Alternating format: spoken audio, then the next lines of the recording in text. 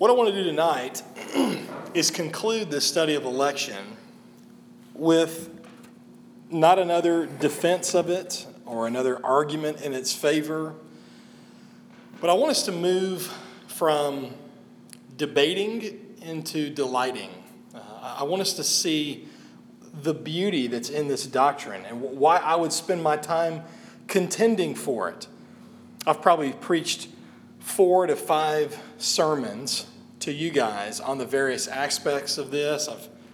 Maybe 2 sermons and a couple of more lecture style, just giving defense and trying to answer and respond to opposition to this. But this is really the reason that it matters. In our culture, we have to do some of this arguing for it, debating for it, giving reasons why we believe it, because it is a hot topic. It's not widely accepted. It's not the doctrine of the Trinity, which within evangelicalism enjoys broad acceptance. It's not that. It's still hotly debated, and so it needs to be defended. But the reason for it is, one, because it's just the teaching of the Bible. I think it's just what the Bible says, and it's by default important. Just by virtue of where the doctrine of election is located, it's important. If it's between the front and back cover of your Bible, it's important, if for no other reason than because it's in there. It's in that spot. It's a location. But on a more practical level, if you go, yeah, I know, but you didn't spend a lot of time arguing for the precise representation of the genealogies in Leviticus or in Numbers, but they're in there.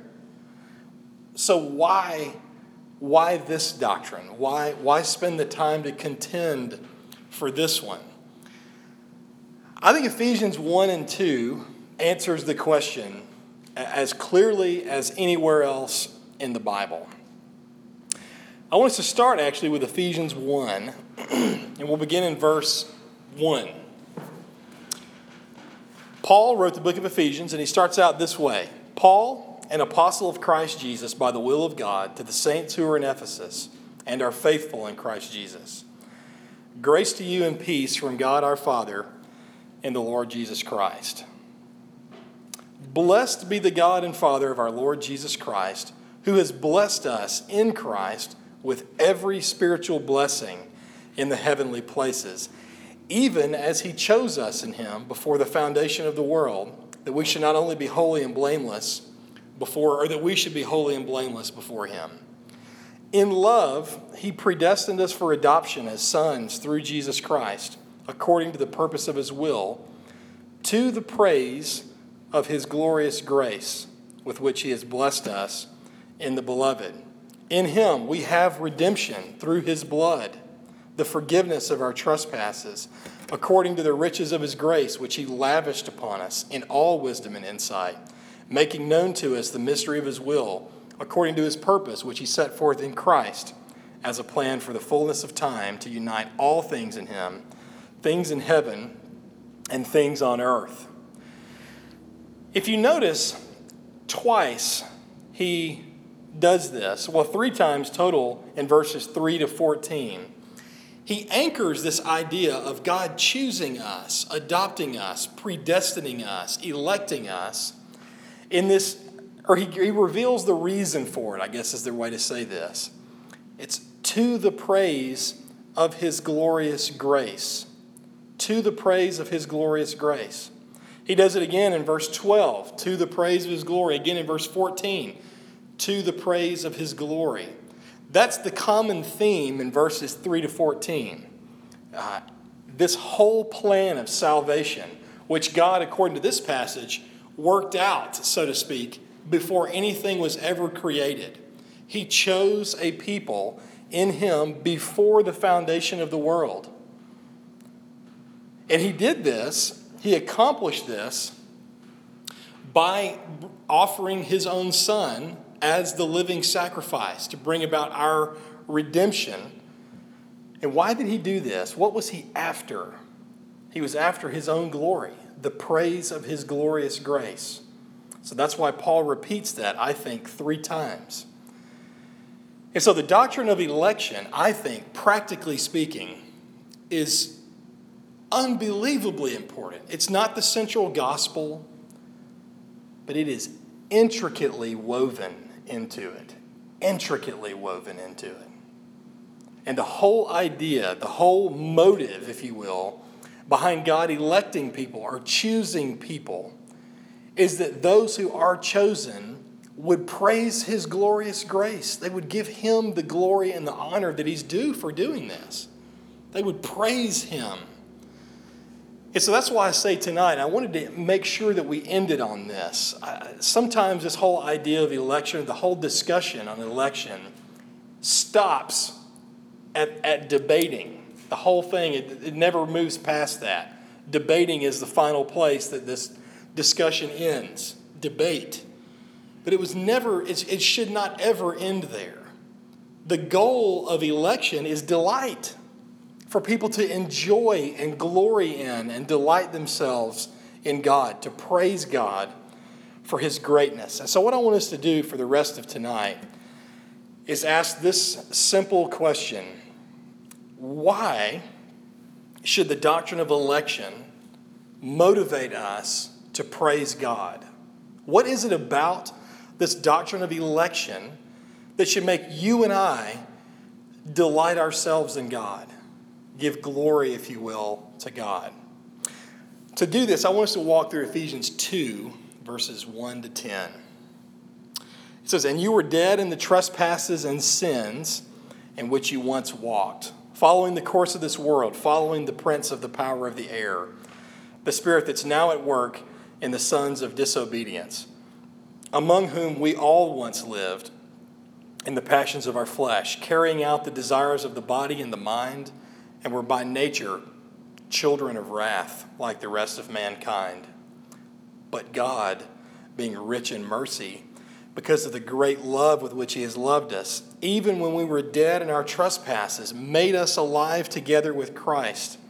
By grace you've been saved, and raised us up with him, and seated us with him in the heavenly places in Christ Jesus, so that in the coming ages he might show the immeasurable riches of his grace in kindness toward us in Christ Jesus.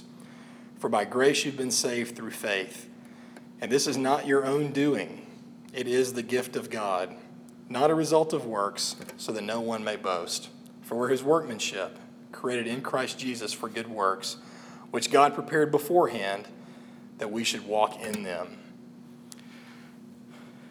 If you notice, Paul and the remainder of your New Testament frequently uses metaphors to describe the spiritual condition of people. So it says here in verse 1, you were dead in your trespasses and sins.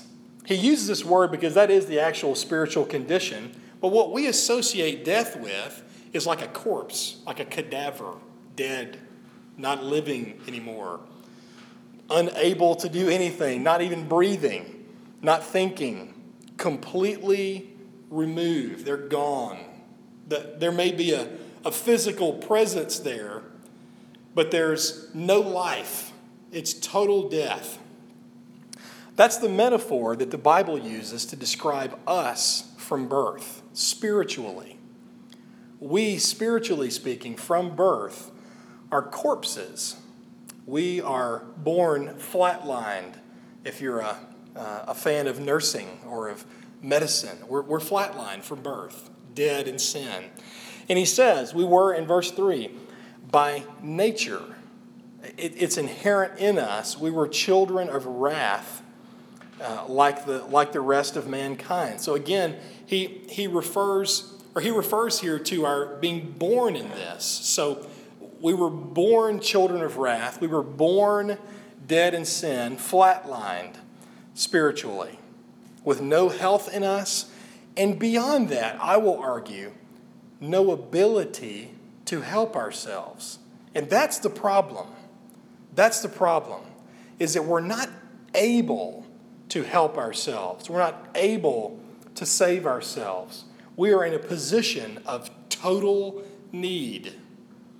I've mentioned this before, but I've heard people make metaphor of salvation like it's a person who's drowning and a boat comes by and a man with a life raft or a life preserver throws the preserver to the man drowning. And if only the man drowning will reach up and grab that life preserver and be pulled to safety, he'll be saved. The problem with that analogy is it assumes something that's wrong about the person. It assumes that that person is living. Dead people don't reach out for life preservers. Dead people sink to the bottom of the ocean and they're done. That's it, right? And so that metaphor falls short. What's a better picture? Well, in John chapter 11, the Bible talks to us about the death of Lazarus, okay? And what Jesus is doing there, and you see him make mention of it throughout, he is teaching on salvation. He's teaching that he's saying, I am the resurrection and the life. You don't have life. I have life, says Jesus. Life is in me, and I give life to you. And so the whole picture of Lazarus, what is that supposed to do? Well, in John, we know overall, it validates Jesus' divinity, right? So a man walks around speaking to dead people and they come back to life. John says in chapter 21 that he is writing these things so that you'll believe that Jesus is the Christ, the Son of the living God, okay? So that's overarching thing that he's doing, okay? So when people see dead people come to life, first thought is, oh, he's God. I get it, because when I try that, it doesn't work. I can go to the morgue and try to be kind to people, but it doesn't help. No one ever comes back. The second thing, though, Jesus is doing is he's teaching. He's saying, I am the resurrection and the life. Why does he say resurrection and the life? What's he implying to his hearers? He is implying that they don't have life and that they need to be risen from the dead, that they lack life and that he has it. And so the better metaphor, if you will, if we're going to go back to our drowning metaphor, is that there is a man who has drowned. He's on the bottom of the pool, okay? And someone jumps in, they grab him, they pull him out of the water, they put him on the shore, and even though he's dead, they resuscitate, they revive him, they restore life to him, and he's helpless. He is the recipient only. He just receives grace. And that's all he's capable of doing, is receiving this grace, this life from the person who's jumped in to save him. Now, how does this life happen? Well, we've alluded to it the whole time. We are not capable of choosing God, and so it tells us right here in verse 4. But God, and if you fast forward to verse 5, after he kind of gets through some reasonings for this and the timing of this, but God, even when we were dead in our trespasses, did what? Made us alive. So the verbiage here is that we have been acted upon. Not that we have done something, but that something has been done to us and for us. We've been made alive by God. God has done this. Now, why is this a big deal? What is it that we were dead and we needed to be made alive? And what's the story here? Why was this so essential? How did this practically work out? What did it look like for us to be dead? And what does it look like for us to be made alive? The way the Bible describes the human condition, this death that we were in, is in numerous ways. Genesis 8:21, for example, says that the intention of man's heart is evil from his youth. So the intention of our heart is evil from youth, from early childhood. Now, what does that mean? That means that even if we perform right activities, even if we do moral things or are kind people, even if we're well liked or well accepted, the intention of our heart is evil. Well, how do you define evil? You go, well, when I help people, I'm not secretly wishing they would die. Like evil, or, what do you mean evil? The idea of evil certainly includes morals. Okay, it certainly includes the desire to do things that are evil. But it's really much bigger than that. It's a settled hostility toward God. It's godlessness. So Paul in Romans 1 describes this, saying that there's no fear of God before their eyes. They have no regard for God. So this idea of spiritual death and having a heart that's bent on evil certainly includes the desire to do things that are immoral. So we never have to teach children to be selfish, right? It's natural. It's built right in. It's a feature that children just have. And they come prepackaged with a desire for themselves, a grotesque selfishness. You don't remember when you were a child, but your parents probably remember when you were tiny, and I'm sure they'd be happy to regurgitate for you, as my mother has before, that I did not need to be taught how to be selfish. I just came right out with it. Well, what is that? It's evil intention in my heart, even from as young as we can determine what intentions of children are. There's always definitive moments, by the way. One day, if the Lord tarries and you have children of your own, you'll know the moment that there was willful disobedience. You'll know when it's no longer, hey, he just threw food on the floor, but he doesn't really understand what he's doing, to, buddy, we don't throw food on the floor, and then they just look at you and go, boom, like, you want a piece of me? And there's that moment where the kid essentially reveals, or you become aware that he is now actively acting or behaving on the evil intentions that are in his heart. But kids are born with it. We all are. Ecclesiastes 9 says this: the hearts of the children of man are full of evil. Full of evil. What does this deadness look like? It looks like being filled with evil. Mark 7. For from within, out of the heart of man, come evil thoughts, sexual immorality, theft, murder, adultery, coveting, wickedness, deceit, sensuality, envy, slander, pride, and foolishness. All of these things come from within, from a spiritual condition that's internal, and they defile a person. What does death look like? Well, it's the thoughts, it's the heart desires that produce sexual immorality and theft and so on and so on. And then in Romans 8, Paul, to me, makes the statement that I think captures the essence of man's deadness in sin. For the mind that is set on the flesh is hostile to God, for it does not submit to God's law. Indeed, it cannot. It cannot. It has no ability. If we were to go back to the corpse idea, this is it. The mind that's set on the flesh is hostile to God because it doesn't submit to God's law. Do you equate those two?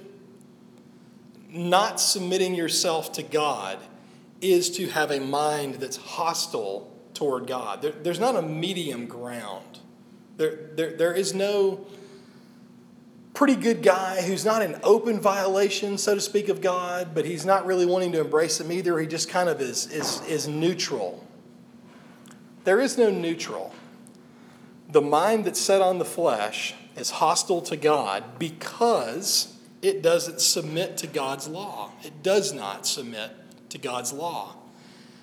But he adds a clarification there that's critical, that's very telling. He says, indeed, it cannot. The mind that's set on the flesh cannot submit to God. It's incapable. Why? Well, you pick back up with our Ephesians 2 metaphor. Because the mind that's set on the flesh is dead. Dead people can't do anything. Dead people have no ability at all. That's what we were like. And so what's the penalty for that? I mean, God certainly, we would argue, is just. If he's not just, then he's not a good God. The God of the Bible is perfectly just. In fact, he makes a promise that I'm thankful for and that terrifies me. He says that he will by no means clear the guilty. By no means. It will not happen. There's a 0% chance that anyone who's ever committed sin, who's ever rebelled against God, which is all of humanity throughout all of history, he says, I will not ever clear those who are guilty. If you're guilty, you will be punished accordingly. And how does the Scripture speak of this? 2 Thessalonians 1:9 says that those who are in rejection of Christ, whose minds are hostile toward him, those who are dead in their trespasses and sins, they will be punished with everlasting destruction and shut out from the presence of the Lord and from the majesty of his power. Everlasting destruction. Everlasting. Like it never stops. It's eternal in nature. There's no stopping point for it. It is everlasting destruction. Shut out from the presence of the Lord. Now, this is something that's as difficult to understand as the idea of never-ending punishment. We don't really have mental categories for that, right? But the idea of being shut out from the presence of the Lord is no less stunning, no less devastating than this idea of everlasting destruction. Shut out from the presence of the Lord. What would that be like? Well, if you consider in Matthew 5, when Jesus says that God in his love, some people call it common grace. I like the word love because that's the one that's used in the passage. So let's go with that. God's love is demonstrated in some sense to all men. All men. Whether believing or unbelieving. And this is the way that he explains it. He says, for God causes the rains to fall on both the just and the unjust. Those who are in Christ, those who are not. He causes the rains to fall. Well, what does rain do for us? Well, rain does lots of stuff. Rain gives us lakes to swim in. And that's fun. Rain gives us water to drink. Rain gives us water for crops that grow and enable us to eat. Rain gives us water for crops to grow and enable us to enjoy milk and ice cream and all sorts of other products. Cheese, you name it. Cereal. Virtually every single thing that we eat is a gift of God. Now consider this. Even on your worst days on earth, worst days, and I've talked to people who've had, parents die, children die. Even on their worst days, they can point to little moments of joy. Even when things are as bad here as we can imagine them being. You can point to a little moment. Maybe it was that the milk that you drank that morning, if you're not lactose intolerant or something and you enjoy it, maybe it was that the milk just tasted good. It was temporarily refreshing to you. Maybe you ate a bowl of ice cream and it just tasted good. Maybe you got to eat some really well-cooked chicken. Maybe you got to eat a steak. Maybe you got to whatever. These are all things that result essentially from the rain falling. Okay? Little moments of joy that come into life, all because God has rain fall and take care of the earth and provide for us gifts that are good.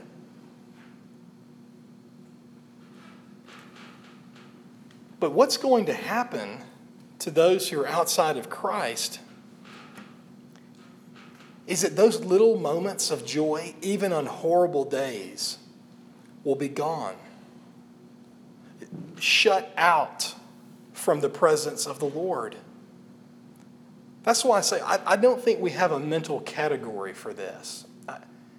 So many things that we have, we just take for granted. They're things that we just assume. We don't actively say, oh yeah, this happened because the rain fell from God. And then God, because he had created a good earth that would grow and be fruitful, would produce these things for us. And then we get to eat them and we get to enjoy them. They are good gifts. They taste good.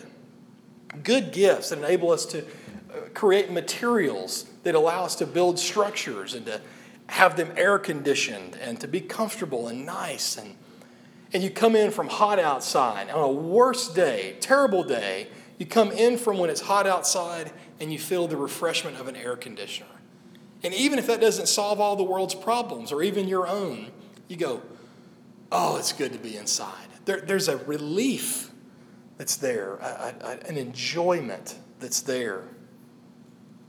But the promise of 2 Thessalonians 1:9 is that even that will stop. All of that will come to an end.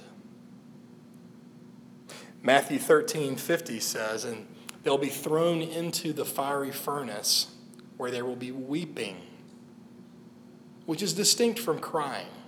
There'll be weeping. And there will be gnashing of teeth. I've made mention of this before, but the idea of gnashing is that you're grinding the enamel off of you. You're literally wearing your teeth out because the pain is so intense. It's unbearable. Your jaw locks and it begins to grind, and it literally just breaks your teeth apart over time. We don't have a mental category for that. Who has felt pain that's like that? The penalty for our rebellion against God, for our deadness in sin, our hostility toward him, is eternal destruction completely apart from all things that are good, all things that are potentially enjoyable, and where there's nothing but pain, nothing but torment. So why is it good? Why is God worthy of praise? Why is it a big deal that, according to Ephesians 2, God has made us alive? Why is that a big deal? It's because when we live in this world now, where there are good things and enjoyable things, they're not the best things. There's more beyond this that for us will be overjoying. In Ephesians 2, he says this. What's he going to do? What's going to happen to those who are in Christ, who are elect, who've been made alive? What's the big plan here? Like, what are we ultimately shooting for? Well, God says, here's his reason. The cat's out of the bag. Here it is. He does this so that in the coming ages, he might show the immeasurable riches of his grace in kindness toward us in Christ. What? So that in the coming ages, he might show the immeasurable riches of his grace and kindness toward us in Christ. Now contrast that with what we just read from 2 Thessalonians.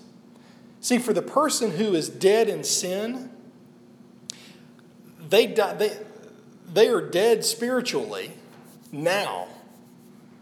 And then they will die physically and be thrown into an eternal state of judgment and punishment. In other words, this is the best life is going to get for them. Ever. If you think your life stinks, sorry. This is the best that there is for those who are outside of Christ. This is the best. This is the most hopeful thing that we have. But for those who are in Christ, when you feel the trivial but yet real joys of the air conditioner and of steak and of ice cream, when we experience these joys, what do they do for those who are in Christ? They remind us, how much more is there to come? God has secured for me in Christ so much more than this. The steak is fantastic. And as Tice Jensen, I believe, quoted on Sunday morning, I love the word he used, it's a signpost.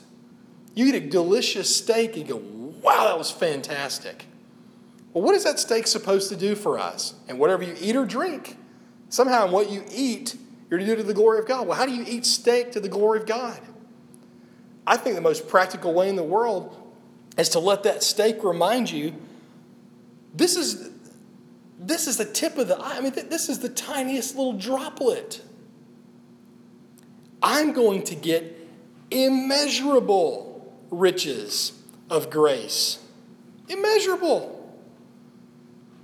To the same degree that destruction is everlasting and without mental category, so also is the life, the richness of grace that is for those who are in Christ.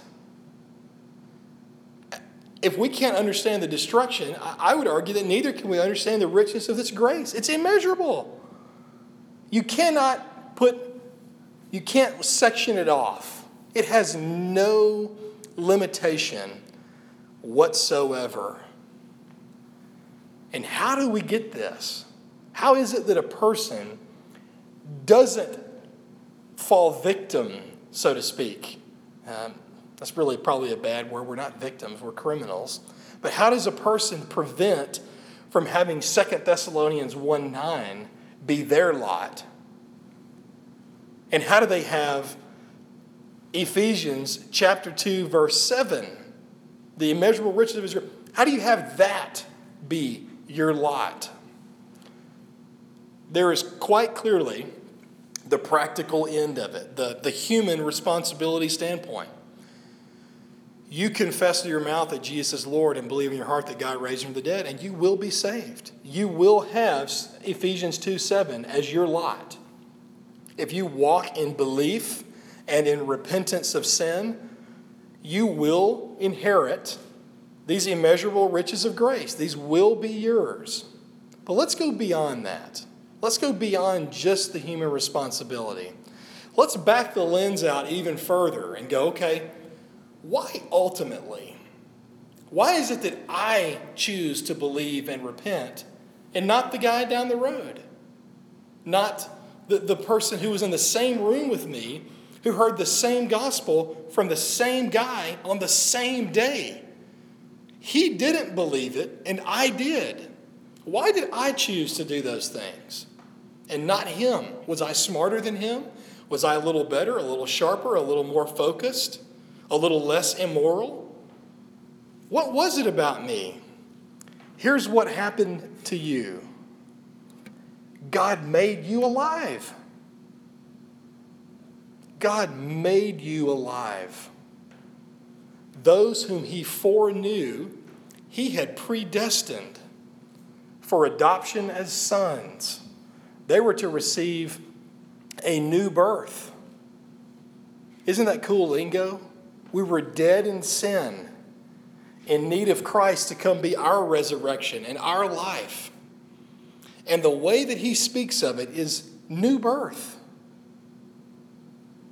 Completely regenerated, made new. And it's a work of God. God made us alive together with Christ. He did it. It's his work. Now, does that negate our responsibility to believe and repent? Absolutely not. It's heresy if anyone tells you different. We're not passive. That we don't just lay back and go, well, God, que sera, sera, whatever will be. If you zap me, you zap me. If you don't, you don't. Here I am lying. Here I am. That's not the way that we're told to live. But it's important that we recognize that what we are commanded to do, believe and repent, we don't inherently have the ability to do that. We need God even for us to believe and repent. Because we are dead. The mind that's hostile toward God does not submit to God's law. Indeed, it cannot. It can't do it. So even what God commands us to do, He gives the grace for. What God commands of us, He supplies for us. Let that set in for a minute. What God commands of us, He supplies for us. He makes us alive. He grants us. Paul even prays for God to grant repentance to people. Even the faith that we have. Some people get all caught up on that. And they go, well, see, this is our part we were supposed to exercise. That's completely abusing the passage. For by grace you have been saved. Through faith.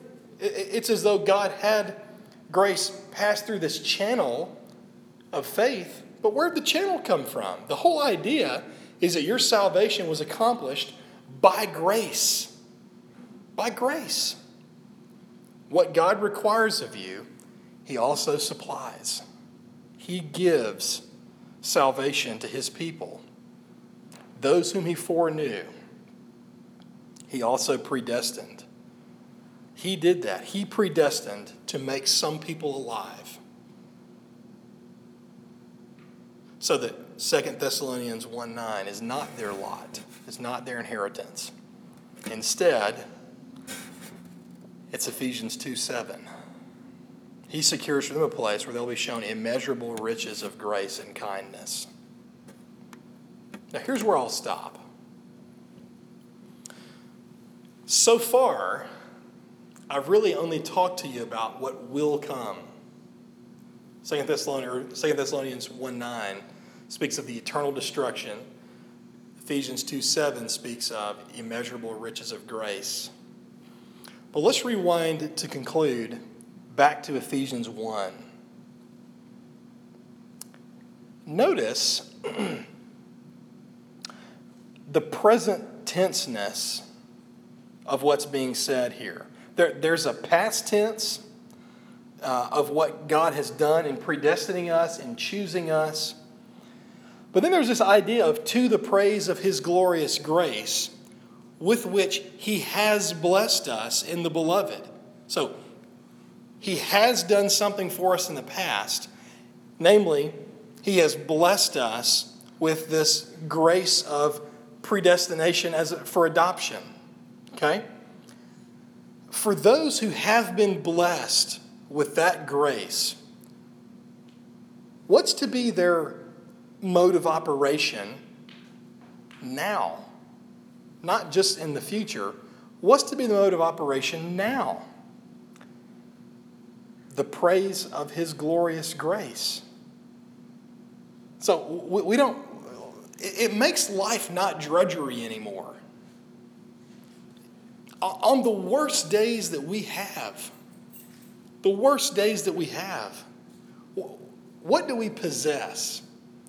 Redemption, forgiveness of sin, right relationship with God, sin that's committed by us, accredited to Jesus, so that He was punished for it. My sin is no longer held over my head. I no longer bear the weight of my guilt now. And what should that produce in me but praise? Thank God that I don't bear the weight of my own sin any longer. Even on the worst day, when my parents die, that'll happen one day. My parents will die.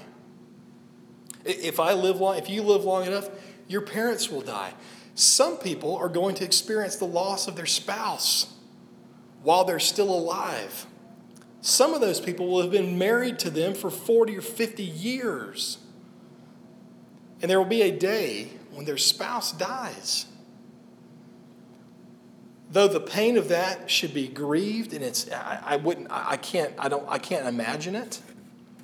What do you have even on that day? You have redemption, the forgiveness of sin, because God elected you before the foundation of the world and predetermined to give that to you as a free gift. He predetermined. He chose you for that. You were elected for that. So why does this doctrine of election matter? Because it means everything. Without the doctrine of election, I'm dead in sin with 2 Thessalonians 1:9 awaiting me. And I have no hope of anything else. Paul made it crystal clear in Romans 3 that people don't choose God. No one seeks God. No one on their own seeks God. I would still be dead in sin, but because of the doctrine of election, because God has predestined me for adoption as His son, I now have forgiveness through His blood, the redemption of sin. And ladies and gentlemen, if we need argument beyond that the doctrine of election matters, I don't know how to give it to you. I have exhausted my resources on that. And I pray it's been a blessing for you to hear. Let me pray.